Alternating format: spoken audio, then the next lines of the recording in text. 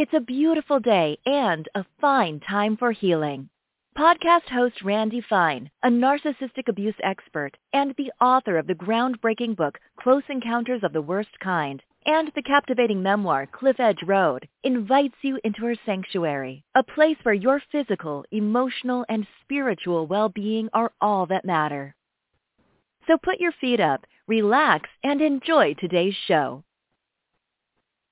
And now, here's Randy.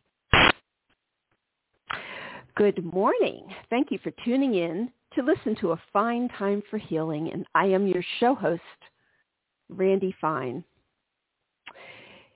Today, we are going to be talking with Dr. Stephen Eisenberg, who is also known as the singing oncologist.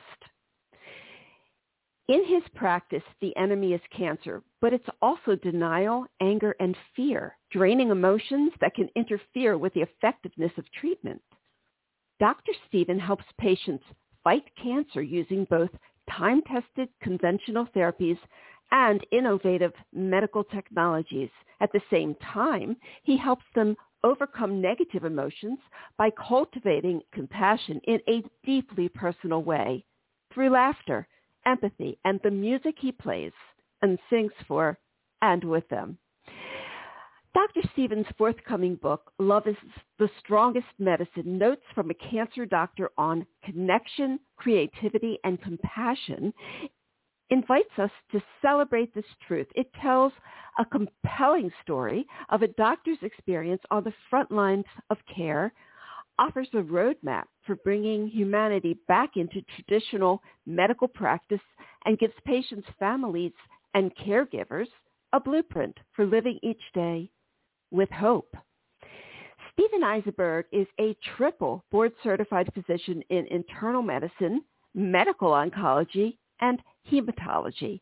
As the co-founder of C-Care, California's largest medical oncology practice, he serves as the practice's medical director of integrative oncology, as well as its unofficial CEO, Chief Empathy Officer. He is also co-founder of WorkUp Inc., a collaboration platform for healthcare teams. His practice of writing songs with his patients earned him the nickname the Singing Oncologist, and has helped him become the most followed oncologist on Twitter and in-demand conference speaker. His work has been featured on NBC's Today, as well as People magazine, Huffington Post, U.S. News and World Report, Reader's Digest, and many occasions. And he is the host of the Dr. Stephen Show and podcast. So let's welcome him and get started. Good morning, Dr. Stephen. Welcome. Good morning, Randy. Thanks for having me. So great to be with you. It's so great to be with you too. I just love your approach. All right. First, I want to ask you to tell us a little more about how you earned the nickname the Singing Oncologist. You got it. Well, I'm a songwriter at heart. You know, I've always had this creative side of me that had to be expressed, no matter what. As a kid, I was writing songs, and I had little bands growing up throughout middle school and high school. We'd always sing and write lyrics. And in medical school, there would be interesting new words, new vocabulary, new medical vocabulary that you have to become very adept at using. But this would also inspire me to write lyrics. Like, for example, there's this, I think you may have read in the book, there's a medical procedure called a sympathectomy. And I thought, as soon as I was learning about that, I thought that would be a great name for a song. And I started writing some lyrics in the side of my medical book.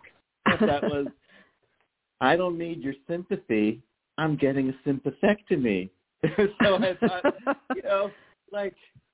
there was just, I'm always inspired by just whatever's going on around me. How could this turn into a lyric? How could it touch people? And so, yeah, I'm a creative soul who happened to become a medical oncologist. And, one would think that somebody with a creative soul who's really upbeat and has a great sense of humor would shy away from a oncology practice because of the nature of it. What we think, it's not, when people think of oncology, they kind of get chills, They're like, I hope I never have to go to a doctor like that. So how did you make the choice to go into this particular aspect of medicine? For that exact reason you just said. I thought to myself, Randy, where in the world of medicine should I make a little dent? Where in the world of medicine could use a little light through the darkness, if you will? I mean, when you hear those three words, you have cancer, your life changes in a split second. And it's so scary. And you go into it, you immediately go into this post-traumatic stress experience. Your body gets tight. You feel so scared. You're in fight or flight. And I thought, could I make a dent in that world? Could I use my creativity in the practice of medicine to help those who are the most scared and the most needing of a smile? Through not just the medicine is fabulous. The medicine is getting so much better. More precision oncology, more personalized medicine, immunotherapy, biologics, all of the great stuff. But I thought, who could use some love? Who could really use some love? And in the world of medicine, and it was cancer patients, because when I was doing all my rotations, those were the patients that needed to be listened to the most. Those were the patients that needed to be observed, what was not being said the most. Those were the patients that needed to be verbalized to from a place of love and connection. And those were the patients that needed the most empathy. And if you put all those things together, listen, observe, verbalize, empathize, that spells love. And they needed love, and they still, to this day, need love from everybody who's been touched by cancer. Everybody's been touched by cancer. It's either you know someone, or you've gone through it, or a friend of a friend's gone through it, and they're asking you, what should I say to them? Everyone says, I don't know what to say. It's so scary, And the answer to that, Randy, is there is no perfect thing to say. There's just listening and saying, I'm here for you. That's the first step. And that's why love starts with L, listen. Listening from your heart and really getting it. And then getting it's okay to have a bad, our first knee-jerk reaction is to try to fix it. Just think positive, we tell someone going through cancer. Guess what? That doesn't help. They've heard that from 5 other people that day. And guess what? A lot of times someone going through cancer doesn't want to hear just think positive. They want to hear, I get it. Mm-hmm. You're not feeling great. You're having a bad day. It's okay. I'm here for you. Tell me what's going on with you. And I'm just going to be here for you and listen. That's the first step. So you had an experience as a child that with a very compassionate physician that sort of sparked this in you. Would you like to share that? What happened? Yeah, sure. I was in a horrible bike accident. A car hit me, and I bashed through the windshield, and my whole body was messed up. My whole face was torn apart. My ear was dangling off. My left pinky was dangling off. The bone, my right tibia was popping through the skin. It was awful. And my brain was swelling more and more through the ICU. And Dr. Kodsey, may he rest in peace, he was this beautiful plastic surgeon, and they had to sew my entire face back on. And it took several hours, and they really couldn't put me under because of the brain injury. And so he just had to keep numbing up my entire face and sewing every little stitch. It took so long, but he was so compassionate. His kind eyes, his kind voice, his kind demeanor. I was somehow able to remain calm through his compassion. And he literally sewed me back together. And, I looked like Frankenstein for a while, Frankensteinberg. And I was 13. It was 1983. I was 13 years old. And I was so self-conscious even before the accident. I was so skinny and just very, very self-conscious. And then I had this horrible accident, and I'm so stitches all over my face, and then the kicker on top of everything was that I stopped breathing that first night in the ICU. That my brain got so swollen that the respiratory center was messed up, and I stopped breathing, and they had to bring me back to life. And thank God I was able to get a second chance. And now, all these years later, my whole life's about giving people, helping people with their own second chance. They're the ones giving themselves the second chance. I'm just helping. And so the beautiful thing was music. Even back then,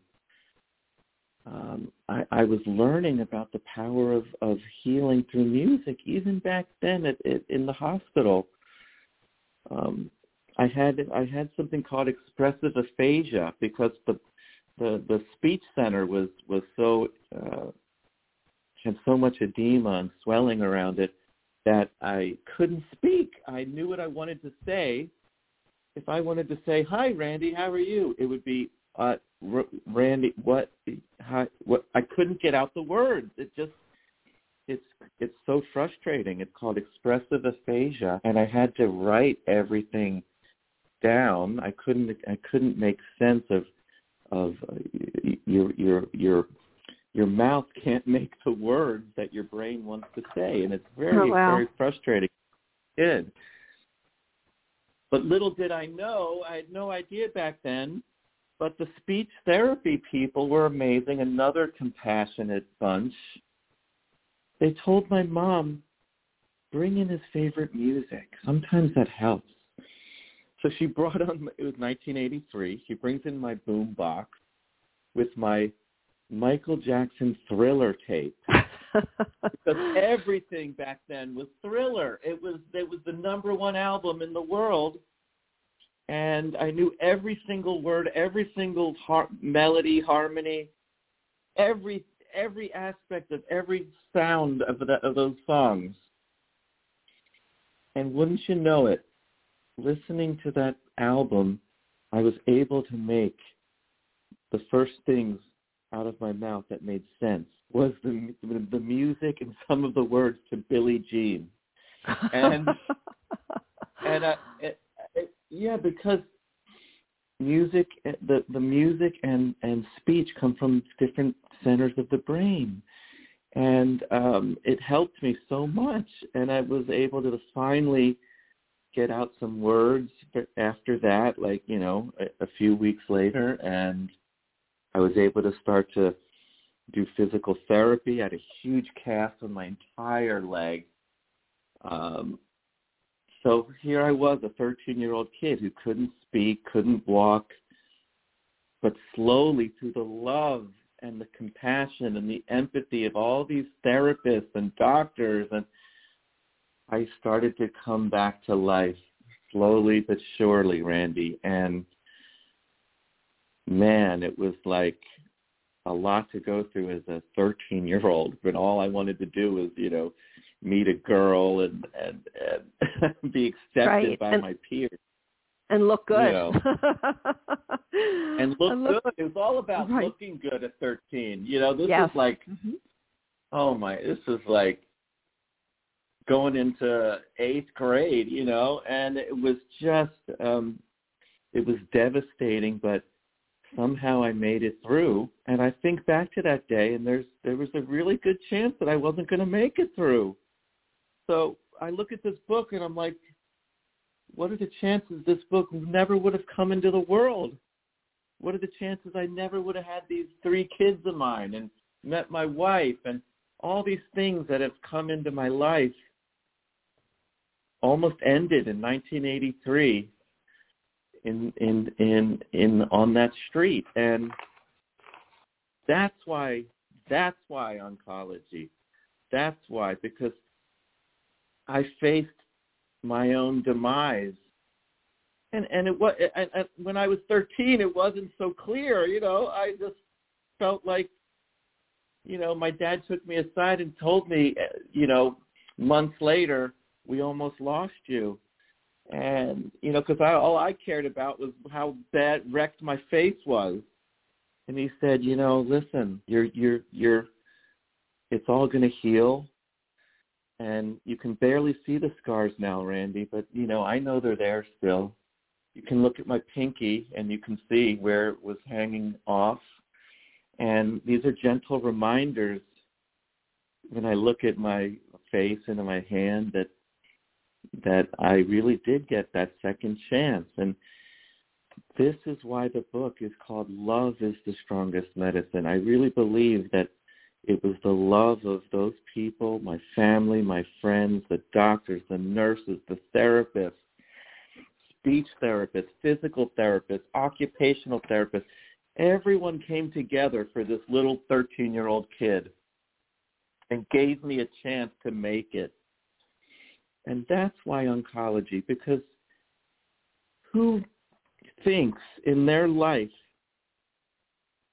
that they're going to hear those 3 words, you have cancer, and who thinks in their life that, I hate to even say this, it's so scary to think about, that you're going to be given this prognosis where maybe you're going to, when the oncologist says, you might have a year to live or 6 months to, that's so scary to think about. And so I want to take every minute that I have with someone going through this, and if my interactions with them through love and listening, observing, verbalizing, empathizing, if my interactions can make the time that's left on this planet for this beautiful soul 1% better than it would have been without me, with someone else, then I did a decent job that day, Randy. And it's not easy. It isn't easy. And it takes a lot. It takes loving. It takes love of your profession, love of all the people who work in the office, self-compassion, because as you read in the book, it's very easy as a doctor, especially oncologist, to burn out, to burn out. And 1 out of every 2 doctors, 50%, can you believe this, Randy? 50% of doctors exhibit really distressing symptoms of burnout. And it starts with disconnection, Randy. It starts with disconnection. So, I was actually going to ask you something related to what you just said. And in order to be able to have so much empathy and validate so many people in a place or in situations where there's not a whole lot of positive energy, how do you keep filling yourself up so you can give it out? Because I'm an empath myself, and many of my clients are empaths, and I know that we get drained very, very easily, and we have to be careful to make sure we fill ourselves up so we can give it out. So what do you do? That's it. In order to keep refilling that?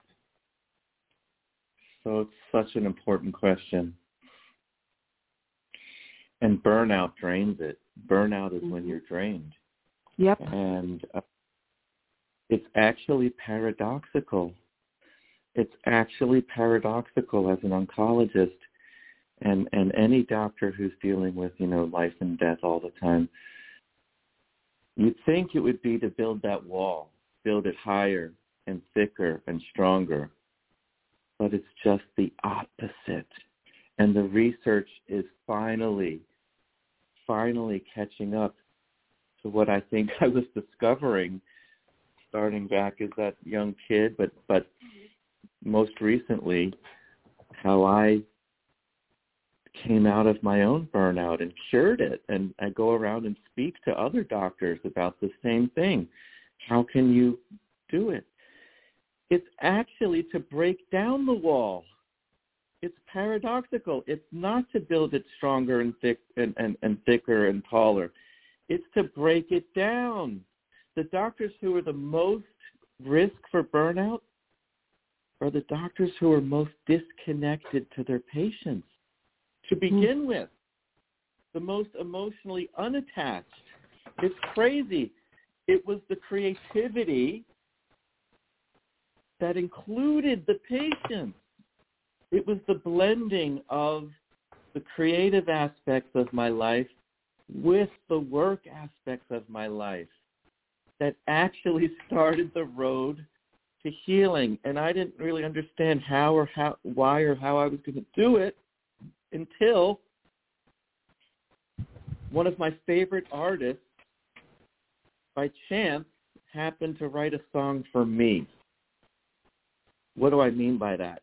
Well, he had an essay contest, which was, his name's Peter Himmelman. Look him up. And especially the song Mission of My Soul. That was the song I wrote my essay on for his contest.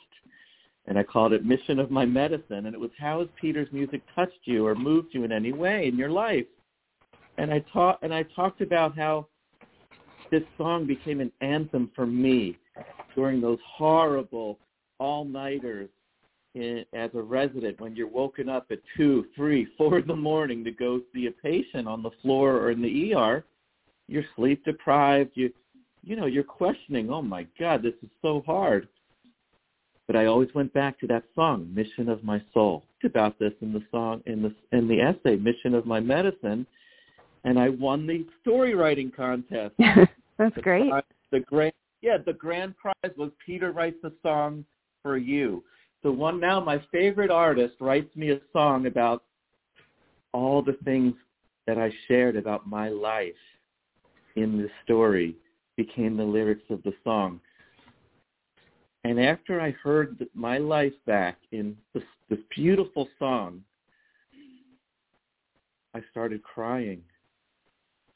I became so emotional. I started crying because at that time, as you read, I was in a really low place in my practice. I'd become so stressed out about making it and being number one and beating everyone out and building the most successful and the most productive practice that I forgot my soul part of oncology. And my guitar was in the corner collecting dust. And after I heard that song,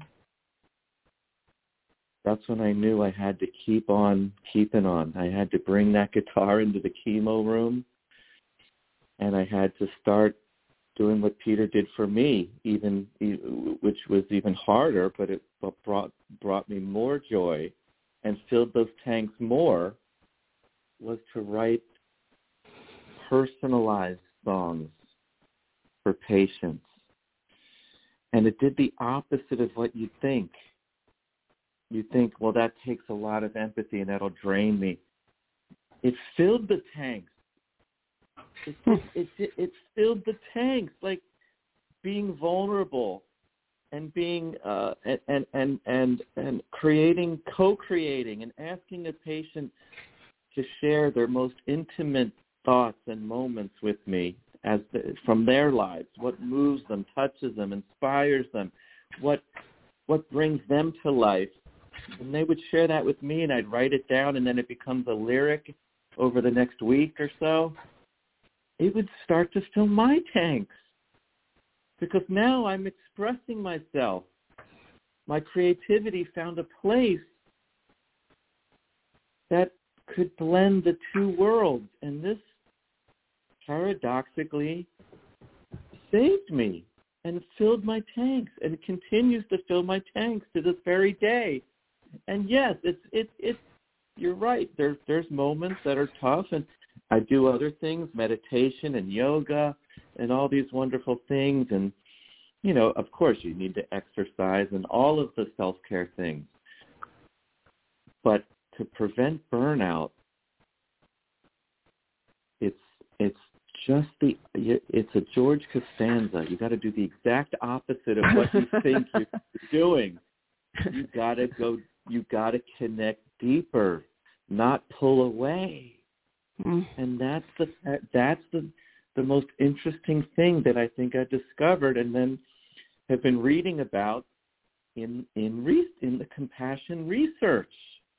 Unbelievable. I was like, maybe I was onto something all those years ago, because that's what the compassion research is showing, that not only is it important for the doctor, but it makes a difference in terms of outcomes too.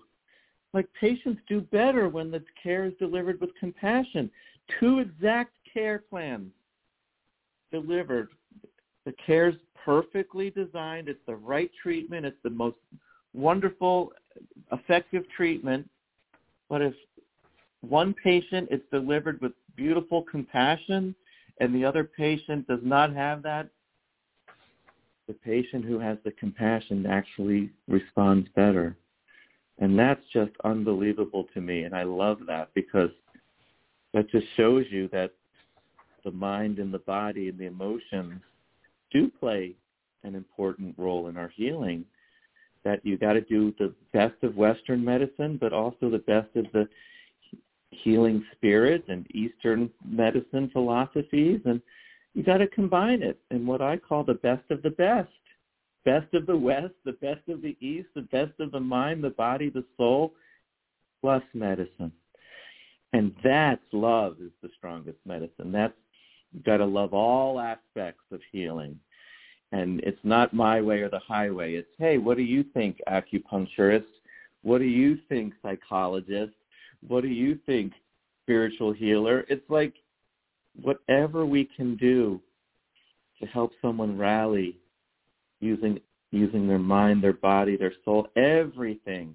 And so many, in many aspects, my songs for patients that we co-write together are nothing more than little nudges, little reminders to someone that they are much more than someone going through cancer. They're a beautiful, unique soul who happens to be going through cancer. It's just that little nudge, that little change in mindset that I think makes all the difference in the world, Randy. Yeah. Well, how fortunate patients are, cancer patients are to come to you and have this kind of care. And I know that you speak to other physicians and oncologists and try to share this with them. But I think, it has a lot to do with your spirit, and you're a very joyous person. You can connect to that. So I was going to ask you how you feel about holistic medicine, because you just said that you incorporate the East and the West and everything in between. So what happens if a patient comes in, you diagnose them as a cancer, and they say, I don't want to put chemotherapy into my body? What do you say? That happens a lot, Randy, more than you think. Mm-hmm. And all of the holistic practitioners around the in Southern California, they when they encounter someone like that, and they refer them to me because they know that I'm open. I have an open mind. The first thing is to listen. So I want to listen. I want to bring love to that patient. So I listen to them.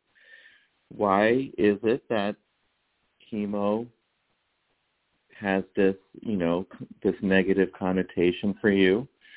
Is it many times it's, my aunt had chemo in the 70s and it made her real sick, and then I want to observe what's all the nonverbal communication going on, what's their body language, what are they not saying to me? And then, and only then, will I verbalize. After I've listened and I've observed the nonverbal, then I can verbalize and I can say, I hear you. I hear you. Chemo to you is poison. And then I can empathize and I can get into their shoes and I can say, I can really understand why this feels like, it's just against everything you stand for.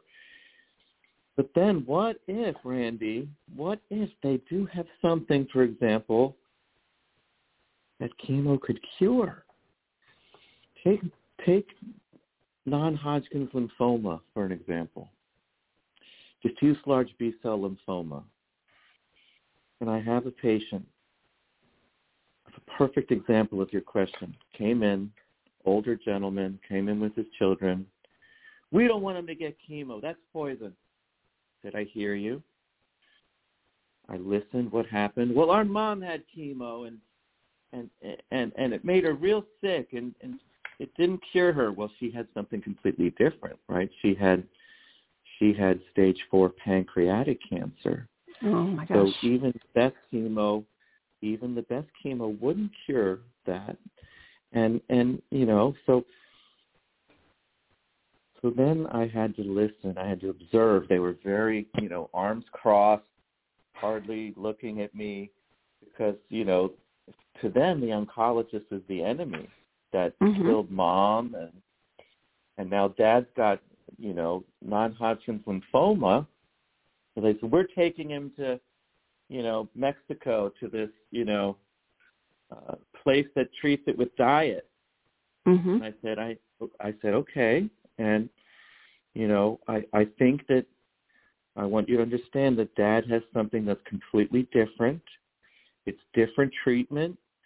And in this case, I know you're not going to want to hear this, but in this case, chemotherapy has the potential to maybe cure dad of this, like not have it anymore, and maybe live the rest of his life lymphoma-free. And they heard me because it was coming from love and empathy. I said, I'm going to speak to you like you're my own brother and sister, and he's my dad too. And pretend I'm your little brother who happens to be an oncologist. And they said, we hear you, but we don't want to do that. And I said, okay, that's okay. I'll still be your doctor. I'm not going to fire you. Many oncologists say, well, no, my way or the highway. I'm going to fire you. I said, just let me know how it's going. I really think, bring him back. We can look at, we still do everything we can. they took him down there, and they did all this stuff, and they brought him back, and then the lymphoma quadrupled during the during the clinic. Right. And so brought him back, and they said, "Listen, we appreciate that you listened to us, and we really wanted to do this, and unfortunately, it didn't give us the results we wanted, and now Dad does want to really try the chemo, and we're gonna try to keep our minds open because you listened to us, and you heard us, you heard our concerns, you heard about Mom." They did the treatment eventually because I was listening to them from love. And guess what? He's cured. He's cured. No lymphoma. No lymphoma. And so what I do, Randy, is I just love the family. I listen to them. I observe the nonverbal. I verbalize from my heart. I don't make them wrong for thinking the way they think. That they had very good reasons to feel the way they felt. And then I empathize. I get myself in their shoes. What if I lost my mom to pancreatic cancer, and then my dad had lymphoma, and we were so scared of chemo? How would I feel? How would I react if I wasn't an oncologist and I didn't know what I know? But they felt comfortable enough to come back. They felt the love that day. They brought him back, and now he's lymphoma-free. What the answer is everyone's unique. It's not a textbook. It's not a cookbook. You have to treat every single patient, every single family, every single situation, the psychosocial things that are not being said, the backdrop, the answer. Because when someone feels that love and compassion, they might be able to just be open to what you're saying too. Mm-hmm. And in that right. specific case, it worked out for the patient, and in the end they were grateful, and they understood that every case is different. Lymphoma is not the same as pancreatic cancer, and the treatments are different, and everyone's different. Every case is different. Every unique soul is different. So you have to. That's the art. That's where the art of oncology, the art of medicine comes in. The way in which you speak, the way in which you can be truly heard, not just, well, they got 6 months to live and do this, and if you don't do this, well, then go find someone else as to be your doctor. Like, patients tell me that actually does happen more than you think. Yes, it does. Yes, it absolutely does. Mm-hmm. And so in many ways, this book is it's a love letter to patients, but it's also a love letter to my brothers and sisters out there, who are healers in their own right. Anybody who's treating someone who's going through cancer, any type of practitioner, from medical oncologist to naturopathic oncologist to psychologist, it's a love letter to them as well, to say, I see you as well. And what we do is not easy. And if this book inspires you to bring a little bit more listening and observing and verbalizing and empathizing to your patient, but also to you, listen to yourself. What do you want your practice to be? What do you want to feel at the end of the day? Observe your environment. What are the people like around you that practice with you? How's the front desk? How are the nurses? Are you making them, are you feeding the joy in that practice? Are you bringing joy to everyone who's part of your team, from when a patient walks in and sees the front desk to the chemo nurses back in the chemo room? So when I bring the guitar in the chemo room, it's just about trying to bring a little joy. Can I make this place feel like a coffee house for 5 minutes instead of a sterile chemo room? So we have beautiful environment, a beautiful art, real, different, chairs chemo chairs that don't look like chemo chairs. They look like beautiful recliners. They're not just these regular hospital-looking, So that's all part of it. That's all part of healing. And what I do is just a teeny small part of it. And the book, Love is the Strongest Medicine, is just about cultivating that love for yourself. Whatever that is for you. It's not about you need to go become a songwriter. It's about listening to your own heart. What's going to bring you joy? What's going to cure your burnout? Observing your life. What are you putting in your body? What are you surrounding yourself with? Who are the 5 people you spend the most time with? That's observing your environment. Change your environment, change your life, That's my friend Ben, my doctor friend Ben Hardy says. And then verbalize. Verbalize from a place of mutual understanding and respect. And then empathize. Truly treat those people in your life. Even strangers. That's a hard one. But even strangers as if they're your own brother and sister. Because you know what? Then they're going to go and be like, wow, that stranger was pretty cool. And they might go do it to someone else. And then it's the ripple you throw the pebble in the middle of the pond and the ripples go out. Did you, this is just on a side note based on my experience with my son, did you do residency in public hospitals or private hospitals or both?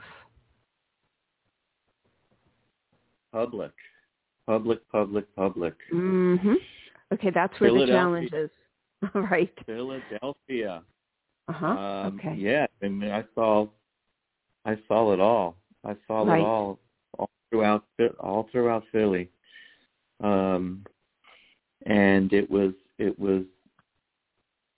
a patient with lung cancer who was near the end of her life that first got me on the track of oncology, because there wasn't much we could do for her. But what could I do as a young resident was I could love her, and I could listen, and she told me stories about her life, and I could just spend time and listen and get it and make her smile a little. We laughed together. She had a fiery personality, and she made me laugh. And in the end, I helped bring her comfort and the family comfort. Because I wasn't an oncologist then; I was just a resident. But she taught me a lot about how the family dynamics work around someone who has going through cancer. She said, "They're more worried about me than I am." She's like, I've lived a great life, and I have a lot of faith in the Lord, and all, and she was at peace. And so she said, I'm more worried about them. And that she taught me a lot. She taught me a lot about that. And her song was My Way. And we played it in her hospice room. And the family was there, and in the end, the family really was able to rally around her and come together and to just love her and respect her wishes. And there was no infighting anymore. And there was a lot of healing. Your brothers and sisters were making up around about Mom's passing, around that experience, and it was. You never know what you're going to get. You never know what you're going to get in oncology. Even if there's no cure of the cancer, there can be healing.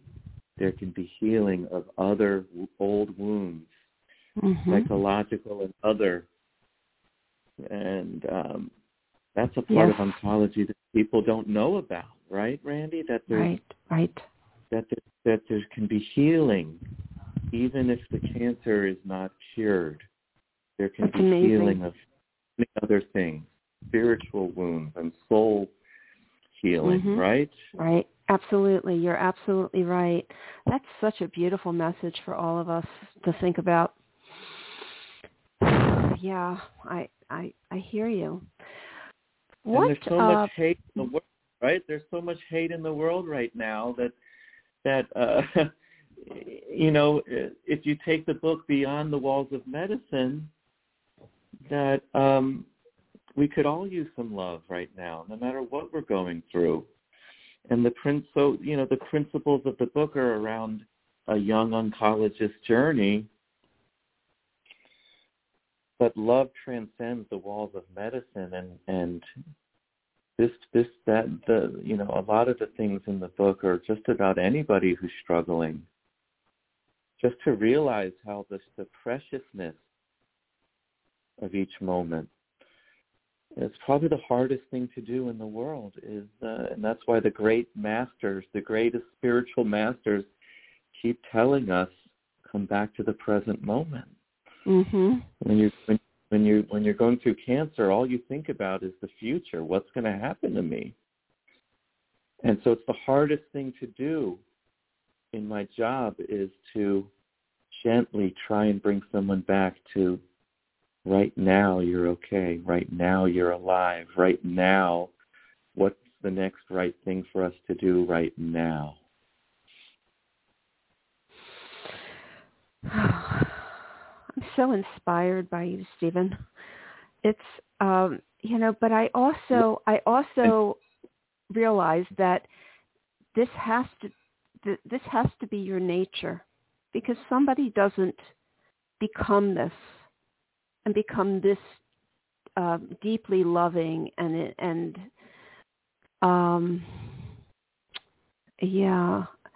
I guess the word is loving. I think it was a lot of the things I went through. I had a very, a loving family, but, I think my dad taught me at a very young age that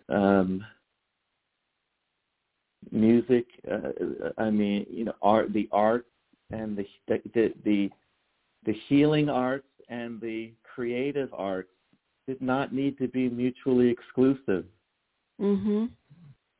That they could be somehow. He would come home from his practice and he'd play the piano, for example, and but it was also it was emotional for me as a young child because I saw my father getting burned out. I saw it, I experienced it, and I felt his pain. He wasn't an oncologist. He was a family practice doctor. But I saw how medicine was changing around him with things like HMOs and red tape and all these things. And I saw there was a sadness around medicine, that the joy of his practice was being drained. And so I always had this part of this idea that if I was going to do this, I had to be aware of that. I had to be aware of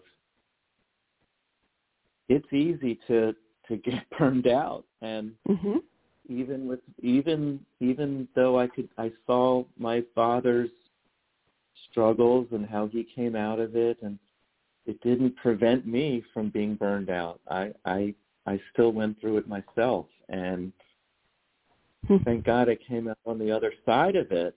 Absolutely. So you talk about going into your first practice and how much of a money machine it really was, and how shocking that was to you.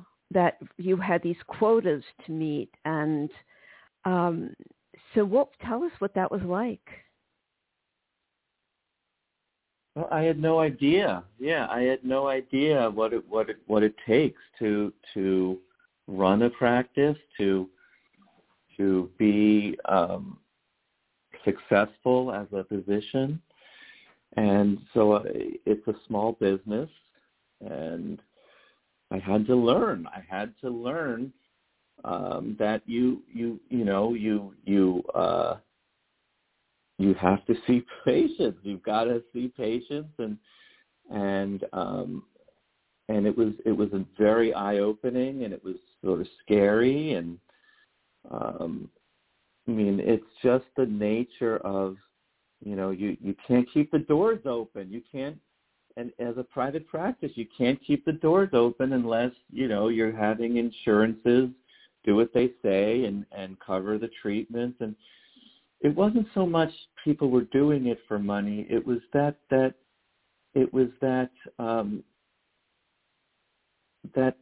I had to learn that this was part of the profession, part of real life, that it was part of real life, that medicine was not just in private practice in California. It was not just there and love your patients and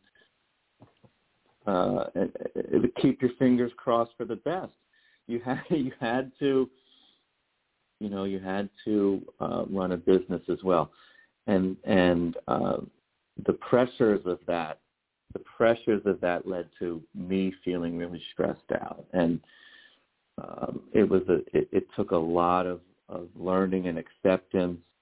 But what for me, in the end, was the thing that transformed it for me was connection at all costs. Connection at all costs. I had to reconnect to why I was a doctor, why I was an oncologist, why private practice. Private practice enabled me to be to bring in my own ideas and my own thoughts. But I also did have to live in the reality of insurances and HMO approvals and diagnostic codes. Diagnostic codes. ICD-10 codes, and A and AR accounts receivable. Like, you had to learn. I had to learn, and still to this day, I thank and I love my partners they love the ones who love that aspect of it and are smart, and but they are fabulous doctors. I don't think any oncologist, and I'll say this again, I don't think any oncologist goes into oncology for money. They don't, because that ship has sailed. It's not. You don't get more money by putting people on treatment. That's just not how it works. And it's just, you have to survive. You have to survive as a business, but more importantly is you have to survive as a human being. Right. And I think by bringing in these subtle mindset shifts, you're going to have a happier existence as an oncologist, and you're going to feel more fulfilled, and you're going to love your patients more, and in doing so, you're going to love your life more. And I don't think you'll get burned out by any means, like you have the potential to, if you're bringing in some of these creative ideas, and it's whatever speaks to you. Maybe you like to fish, share some fishing pictures or some videos of you catching your biggest fish. You like music, ask the patient what's their favorite song and share your favorite song. You like comedy, watch a 5-minute Seinfeld bit at the end of the visit. You like art, ask the patient to bring in their favorite picture, take some art photographs and share some photographs. It's all about that shared connection, that two souls sharing a human experience. That's what you are when you're in that room with that patient. Two souls sharing a human experience, one in which there's a doctor and one in which there's someone, that soul's going through some really scary stuff with a word called cancer and not feeling well and really scared. And so in the end, this book is nothing more than just connecting to the deepest part of yourself. That's all it is. So we are almost out of time. When is your book, Love is the Strongest Medicine? When will this be available for us? It's available. It just came out. Oh, cool. It just came out. So it's available everywhere. Amazon, anywhere you can get books. And drsteven.com as well, drsteven with a V.com. You can get it there as well. But any bookstore, any online bookseller, and you just put in the title or my name, and it comes right up. And I'm so thrilled to share this with the world. Oh my gosh, I'm sure you are. And I see that it's published by Hay House, and that's such a great publishing house. So congratulations on that. Yeah. My dream publisher, the number one publisher for personal development stuff. So I'm yes, absolutely. That's unbelievable. That was really great. Yeah. I can appreciate that. I'm an author as well, and I know what it's like to get in with a great publisher. How that's really everybody's dream, every writer's dream. So. Well, I want to thank you for the work that you do and for bringing your love to us today, because your mindset, your approach is something that we can approach everything with. It's not just oncology. It's not just medicine. It's really everything. We should all walk around with with love and empathy, but know the balance of how to do that in life. So it's beautiful what you've done. But I'm so happy to have had you as my guest today, and I'm so happy to have read your book. It's very inspiring. I recommend it. So Thank you, and have a really great day. Thank you so much for having me. It was wonderful, and thank you for being so open and to these ideas. And I just know I hear who you are, and I honor that. So I really appreciate you, Randy. Thank you. Yeah, I mean, the work that I do involves dealing with people's deepest pain emotionally, and I don't burn out because I just love them and help them through it, and I'm patient, and eventually they come around. So I get it. I totally get it. All right. Well, we're out of time, so I have to say goodbye to you. Thank you for having me, and have a beautiful day.